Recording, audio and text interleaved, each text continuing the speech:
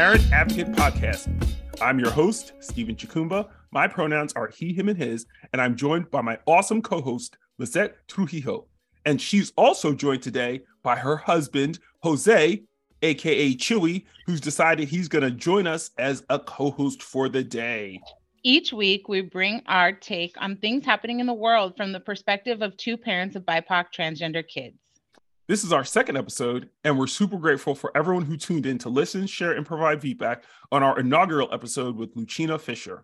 And this week, too, we're interviewing Nicole Maines. So once again, welcome to the show, and let's get started. So, Lizette, what did you do last week? I mean, what didn't I do? It's been really, really a hectic couple of weeks. I can imagine. We were at the White House for Daniel's spring break. We did some lobbying, met with our Senator Mark Kelly. And when we were in every single one of those meetings, Daniel echoed how important it was to him that he was safe and protected in his school, that his home and school was the one place where he doesn't have to fight for himself or advocate for himself. And when we came home, there was a religious hate group and a church that began disrupting our school board meetings. Come on. So that has shifted all of my attention.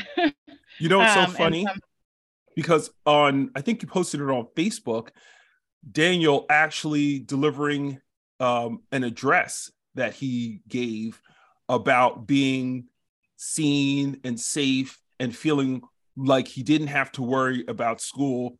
And now you've got people at school disrupting that bubble of safety and security that he had. Yeah, and they're not even from our district. So it's outsiders coming in. We're really lucky that the district has really just strengthened their commitment to following their non-discrimination policy in Title IX. So for now, Daniel's safe, but it just makes life, it's a disruption to everyone's lives, right? Like I'm juggling work, mom, and now we have to organize on the ground against this church that's disrupting multiple districts. Yeah, and it's so crazy that it's the church disrupting children at school. Like these are the people that are supposed to provide us some level of spiritual safety, some level of wholesomeness, showing us the better way to live, how to love thy neighbor as thyself. And instead, they're the ones fomenting hate at school where children are supposed to be safe. That just doesn't make any sense to me. And this same church disrupted a drag time story hour at a local bookstore that's beloved in our city. Yesterday, there was a horrible anti-abortion rally on our university campus because we're like a small university town, right? Very progressive little bubble. And it turned into like an anti-Semitic rally. It's just been crazy how they are infiltrating all of our academic spaces and or spaces where kids go to learn. And it's just scary, but I could go on forever. Stephen, why don't you tell me what you were up to last week? Child, I mean, it's so funny because what we're talking about like these outside influences permeating spaces that they don't belong, it's everywhere. Like the week before last was the Transgender Day of Visibility. And so out of that, you have all of these organizations and brands doing things to celebrate, uplift, highlight, and acknowledge transgender people and the struggles that they've gone through and the discrimination that they face, and saying, hey, you know what? Today we see you and we're in alignment with you. And so brands like Nike and Budweiser and Dove and all of these brands have been doing these amazing things, Jack Daniels, to acknowledge pride that transgender people should have. And then you got this backlash. People like Kid Rock shooting up a bunch of Bud cans, like, hear me now. Yo, dude, what are you talking about? You have stuff to say about yeah, Kid Troy, Rock. talk to me. Don't tell me I'm the alone and feel like some of these people are loco for feeling like, you know, doing something to acknowledge Transgender Day of Visibility is somehow wrong. I'm just in awe that Kid Rock is still relevant in the modern world. And so the fact that when he does something, people are like, Kid Rock, I'm like, I don't know. I'm like, shouldn't he be like in the space where Fred Durst was, like just forgotten? Absolutely. I mean, I think so. And it's so funny because not only did Grandpa come out of retirement to shoot at some cans of Budweiser, then in the very next breath, he's holding up cans of Happy Dad Seltzer, which is another transgender friendly brand. So are you mad at Budweiser for doing something to acknowledge trans people and not mad at Happy Dads for doing something to acknowledge transgender people? You can't have it both ways, Kid Rock. And maybe that's just because you're old. You don't even know what you're doing anymore. You can't even make heads or tails of what it is that you're doing. But you know, that's just one end of the spectrum. You've got people like Caitlyn Jenner and Kelly Cadigan actively going against transgender people, like transgender people actively against transgender people. Like this week has been like, my head has been exploding over the things that I've been seeing. The news cycle has been so hard to keep up with. What happened in Missouri yesterday is heartbreaking and terrifying. They were trying to defund public libraries. Yep. Allow 12-year-olds to marry old ass people. Yep. And Andrew banning Bailey. trans adults. Yep. And kids. This is what's happening today. And then they totally took away the bodily autonomy from autistic people because now they're saying that they don't have the capability of making. It's a comorbidity. It's insane. Insane. It's insane. But you know what? I got a lot to say, but I'll wait till another time. But like, you know, this is where we as parent communities, I'm calling out all the parent spaces where we really have to self-reflect and think about the ways in which we harm the larger movement. Because parent communities see themselves as apolitical and outside, and they're just gathering to get support so they can learn to support their trans kid. But then they say things or try to conflate connections like autism and trans identity, and look at what happens. Missouri happens. Yep. And so we are not outside of the civil rights movement. We are not outside of the transgender civil rights movement. We are active participants, and we also cause harm. And so we have to start doing that inside work to think about the ways in which we obstruct progress. Absolutely. And so I'm real grumpy about I cried yesterday. I just couldn't believe it at all. Yeah, sometimes you need to cry. And it's so funny, Lizette, because that's, I think, why we created the Parent Advocate podcast, to really reach the people who aren't aware of the fact that sitting on the sidelines is not an option. Or if you're doing things, not understanding the downstream impacts of the things you're doing. If you're allowing a book ban to happen in your school, you are allowing things like Missouri to take place. If you're allowing the Dobbs decision to go unaddressed, you're allowing things that like what's happening in Kentucky and Tennessee to take place. The roots of these things can only take hold when people are fertilizing that soil of hatred. And so we have to absolutely stop allowing these things that we know intuitively are wrong to happen. But yes, we could talk about this all day, and we do not want to keep our guest waiting because we've got a great guest for you today. This week, I'm really excited because we have another one of the fathers featured in Lucina Fisher's documentary short, The Dad. Dr. Wayne Maines is one of the first out fathers of a transgender child in the United States of America. His daughter, Nicole, who you may know from the television show Supergirl, has been one of the most vocal supporters of parents of transgender equality in the United States of America. In fact, his daughter's case for bathroom rights went to the Supreme Court in the state of Maine. Welcome, everyone. Wayne Maines to the show. Yay, everybody. Hey, y'all. It's a pleasure to be here. It's nice to see your faces and hear your voices. Same. Wayne, we are so happy you could join us today.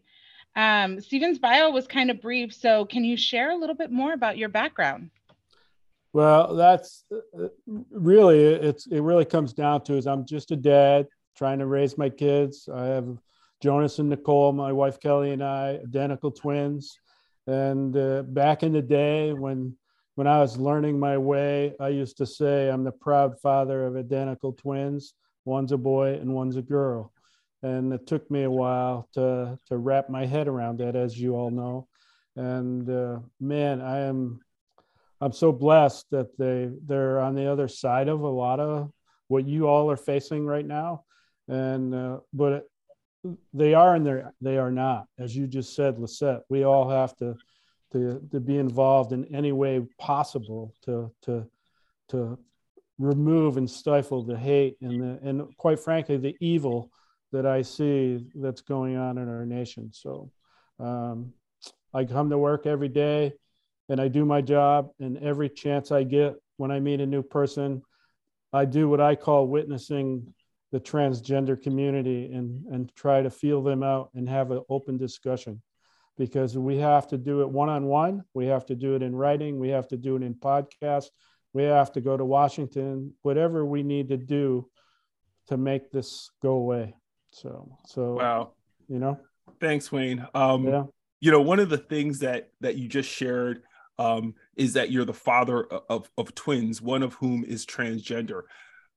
What's that like? Like, seriously, how did you process one of your children being trans and the other not? No, you're a boy, you know, get on board.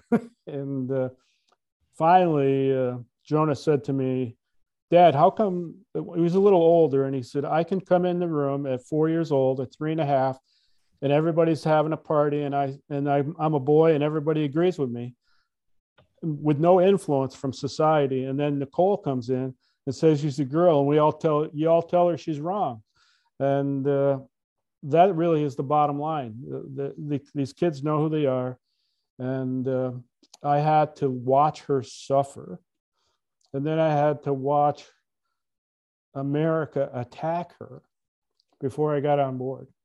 And then once I did, I saw this, just like Daniel, what an amazing kid you guys have. They're positive and he talks to adults. I sat down with him at dinner, and, you know, at his age, to have a normal conversation with an adult, he's way ahead of his years, and they all are. So that's what, you know, I had to live it to understand it. But we can't wait for America to live this to understand it. We got to find a way to make them trust us and say, hey, we know what we're doing, you know? So, yeah. Wayne, you said something really important right now, and something that Jose and I always tell people: it's experiential, right? It's not one thing. It's like who they are, all these little things that make a person. And for our listeners, I just want to say, like, by becoming Nicole, when we were starting this journey, that was like the second book I listened to. And it meant a lot to me to hear just a different perspective, and like hear your story told through Nicole. And it was like really lovely. And like, yeah, it meant a lot to me to be able to see your daughter be visible. Visibility changes the world for people. It tells people that they can exist in it. And so, you know, I'm always grateful. I'm sorry, Lizette, I'm going to jump in really quickly, because before you joined, Wayne and I were actually talking about books and the importance for parents who are just coming into this space to know that there are authors and there are books for you to help understand where you are in your journey, what's happening with your child. You don't have to feel like this is completely foreign territory to you. And so at the end of the show, we're going to share some additional resources for parents who are struggling, who don't know where to turn in the midst of all this. So I just wanted to drop that because I think it's important. So Wayne, what was it that, you know, as I've just shared, like how your visibility mattered? I know you all were sort of thrust into the political arena, like visible without it being a choice because of what was happening to Nicole in her school. But what was it that like kept you there, kept you being visible, kept you telling your story? Because it mattered to families like mine, right? But you very easily could have hidden, like retracted, you know, moved, not shared so openly anymore, and kept yourself safe. What was it that motivated you to continue to speak out for your daughter and other trans kids like Daniel? Well, it still wasn't by choice in a lot of ways. And Kelly and I fought over it all the time because she's a very private person, as you know, and I'm a not so shy. So for those 5 years that I did not live with Kelly and the kids, I used to get on the bus and I'd write in my journal, from the eyes of a Republican conservative dad raising this trans kid. And finally, I shared 100,000 words with our attorneys, and they tied it up, attorney-client privilege, for a while. But they also gave it to, our attorney gave it to Amy Ellis Nutt, who in her agent. And they said, well, who's going to read a book about a trans kid, right? But over that 3 years that Amy kind of hung out with us, a lot changed. And so they approached us, and then there was a real need for the book. And they sat down with us and said, you really want to do this? And Kelly didn't want to do it. And now she realizes what we did. And I said, I think so. And they go, well, get ready. And holy crap, our life's changed forever. The book is, wherever I go, I meet somebody. But I also meant, do you really want to do this? Because the first 6 chapters, I get the crap beat out of me. I'm not a really good person. And I have to tell people, wait a minute, it gets better. And I think it was so important that I shared my biggest weaknesses with the world so they understood where dads are coming from, and yeah, I laid it right out there, and and I'm still trying to do that because it's so important that people understand that men are screwed up, but we're running the country, and we got to get our heads on straight. That's so true, Wayne. It's so true, because all of us are not coming from this, alabaster pure place when it comes to how we conduct ourselves as human beings. Like, I recognize that I was a homophobe, I was a transphobe, I was a misogynist, I was a sexist. I had all of these character flaws about myself that I really didn't contend with until my child came out. And then I actually had someone holding up a mirror to me to see how fucked up I was. Like, the things that I thought were okay to do, the things that I was like, who cares? Like, I would say things like, no homo. I used to drop the F-bomb on people all the time. Whenever I thought somebody was doing something that I thought was slightly effeminate, as if being effeminate is somehow wrong, I would drop the F-bomb on them and be like, full-chested, full-throated denigration of another person using sexist and misogynist expressions. And it wasn't until my son came out that I was like, yo, Steven, you're fucked up. What you're doing is wrong. How you're acting is wrong. And luckily, my child came out, because he has made me so much of a better person. And so many people in this country could benefit from recognizing that they are fucked up and doing wrong when they make fun of, denigrate, ridicule, and or stand by while someone else is making fun of, ridiculing, or denigrating another person. It's not okay. But the first step is that internal lens that you place on yourself, and you recognize that somehow the things that you've done are wrong. Well, and this mama's going to step in to say that all of you wasn't fucked up. We're all products of society, right? Like, this is really important, because I think too, like, I carry a lot of guilt. I thought I was really progressive, and I thought it was like the patriarchy messing with my child. And I was like, there's nothing wrong with being a woman. I bought books. I was like, Beyonce, Who Runs the World, Girls had just come on. I was playing it everywhere so I could convince my child that he was not who he was, right? And so I think the thing that I find prevalent in this political moment is this idea that biases, transmisogyny make us bad people. And that's not what makes us bad people. It's the refusal to acknowledge and to grow from it. The refusal to acknowledge that we are products of this society who has, as a whole, marginalized LGBTQIA people, people of color, right? Like internalized racism is real for many of us if we've grown up in this country. And so like that's the sin, right? The sin is refusing to acknowledge that just so that you don't feel bad about yourself. I think that's where we need to be. It's so funny. Oh, go ahead, Chewy. Oh, I just want to say I was a perfect person before. I carry myself so perfectly, and no misogyny, no nothing. I somehow no. The reality is that I feel the same way. Once Daniel were confronted with the reality of having a trans child, it just flipped my world upside down. So used to looking at the world from a very privileged, from a very privileged stance, and I grew up in a very traditional, very macho background, and everything was about, do you have cojones? No have cojones, da, da, da, all that type of talk. Are you man enough? And da da da. And it's like it just completely changed everything of how I saw the world. So yeah. We three, Jose, Wayne, and I were in a movie that was directed by Lucina Fisher, called The Dads. And the inspiration for that movie was actually this man, Wayne Maines. So Wayne, can you tell us about kind of where the origin of this fishing trip came from? Sure.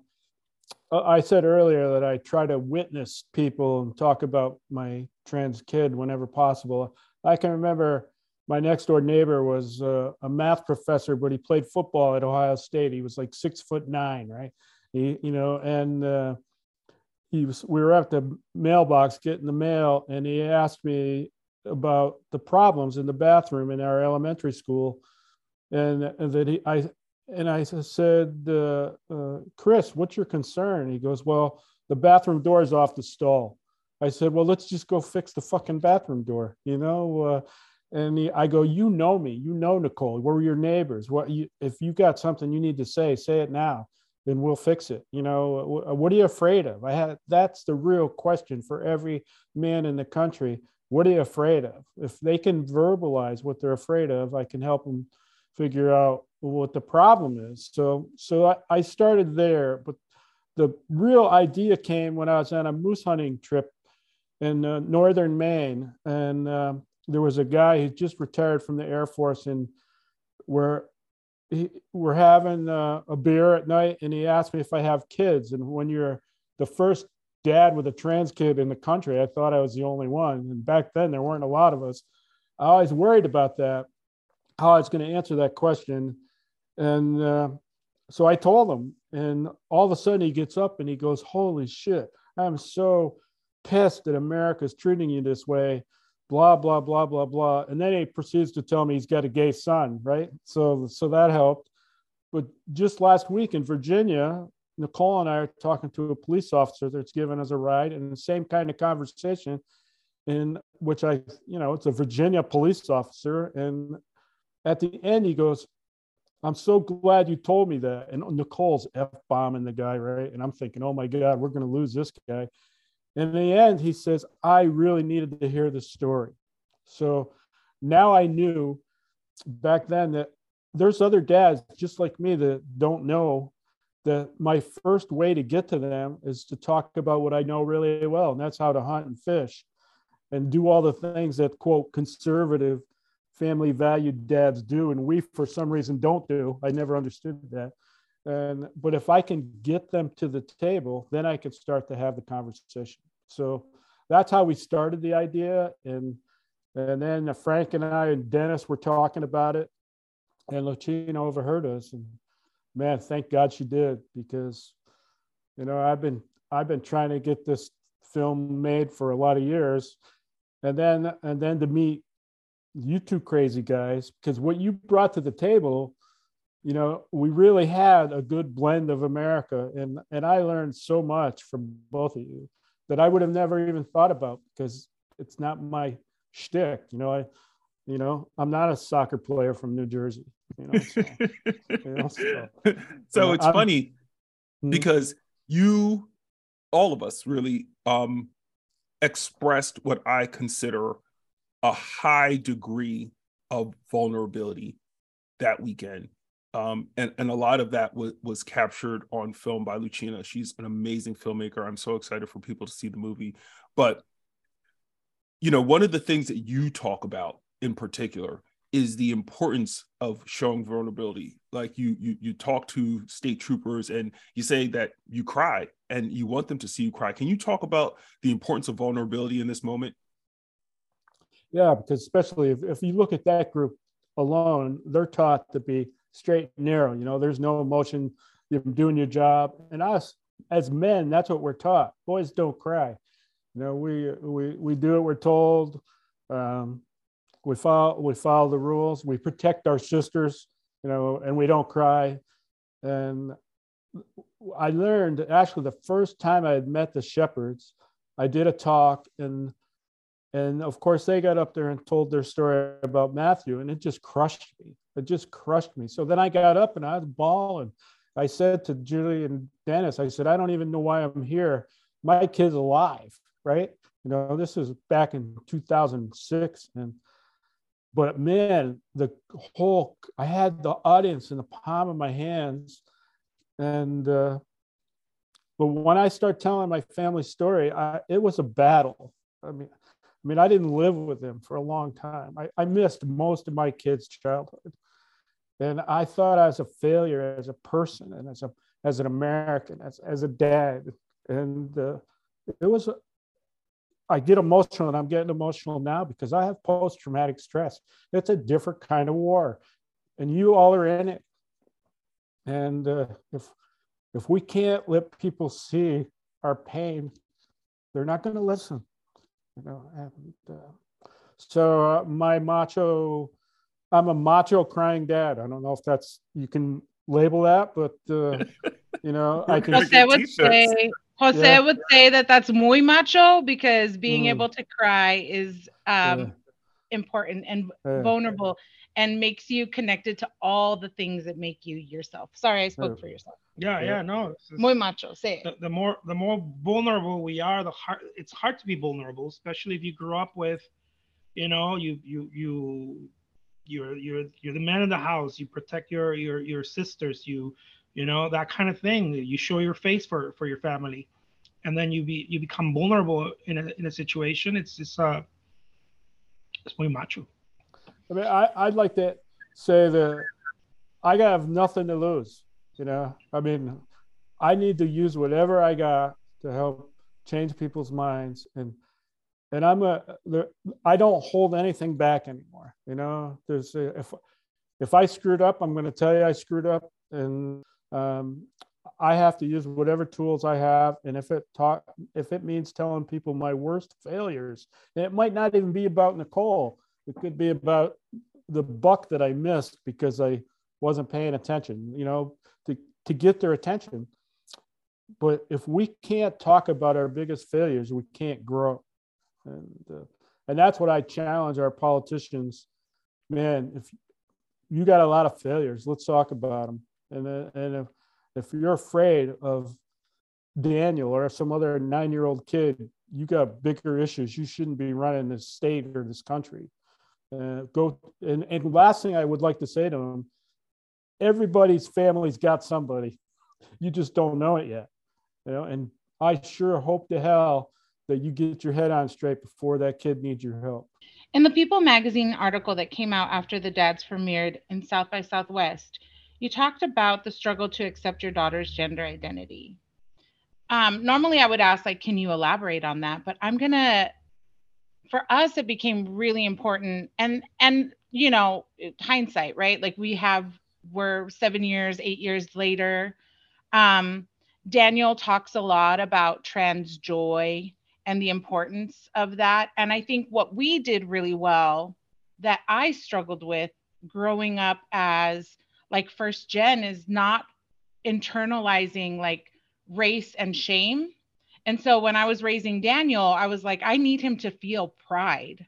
Like, I don't want him to feel that his trans identity others him. So when you tell your story about how the difficulties of accepting what was happening in front of you, right? And creating a pathway where you affirmed Nicole, what do you feel is like the greatest gift and the joy that you find in being like this visible family and like loving Nicole so like fully? What has that journey brought to you? What do you feel now that you can look back?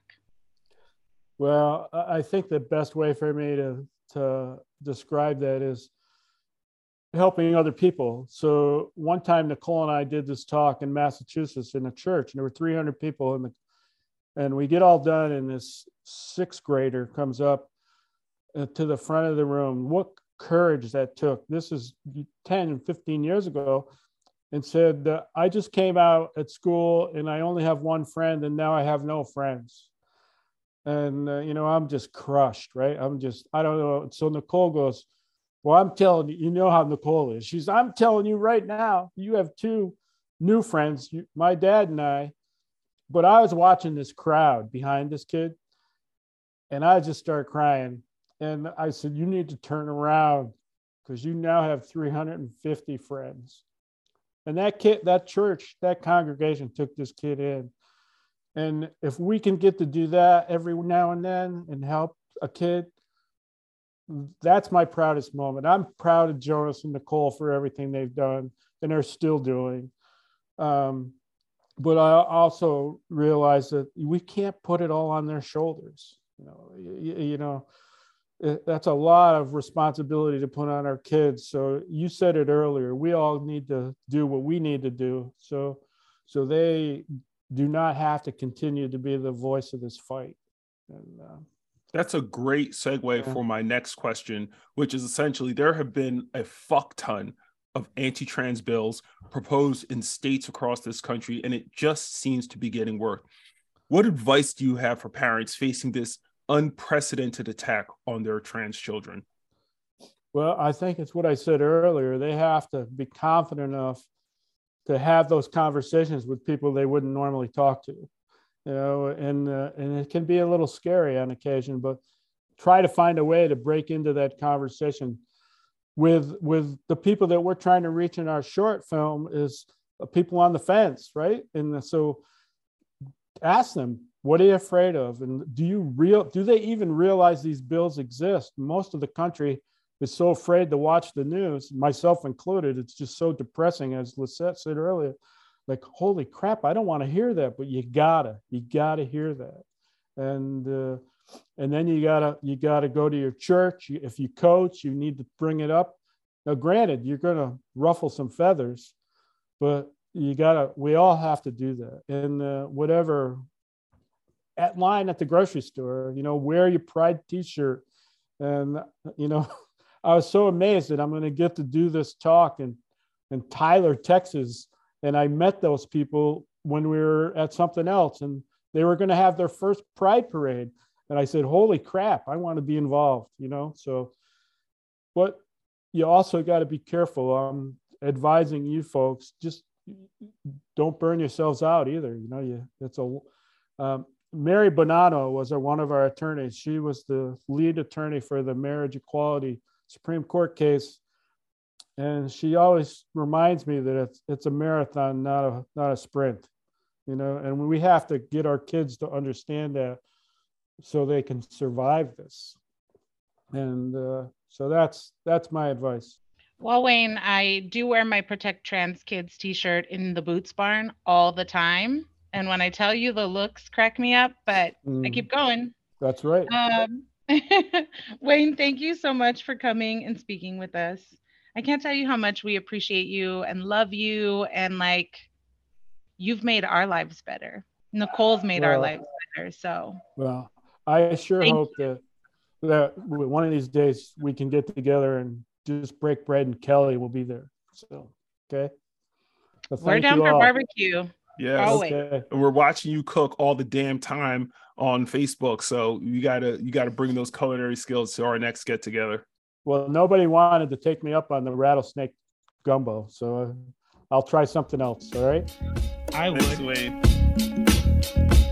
And now it's time for our recurring segment, Allies and Assholes, where we highlight individuals or groups that are supporting the LGBTQIA community on the one hand, or are just straight up assholes on the other.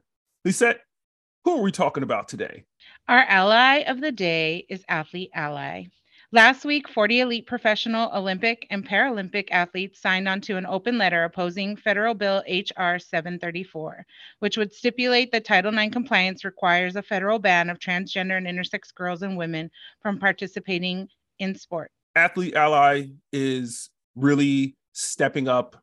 People like Chris Mosier, Megan Rapinoe, numerous Olympians have stood up to say that this proposed bill is going to do damage to athletes across the country. And they don't have to do it. It's not necessary. No one has to step into the breach to support, protect, and uplift trans people. But these athletes think it's a worthy thing to do. And hopefully, members of Congress and Senate will listen to them. And for this reason, Athlete Ally is our ally of the week.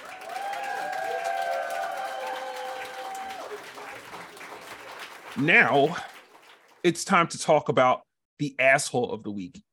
And our asshole of the week is none other than Republican Florida State Representative Webster Barnaby.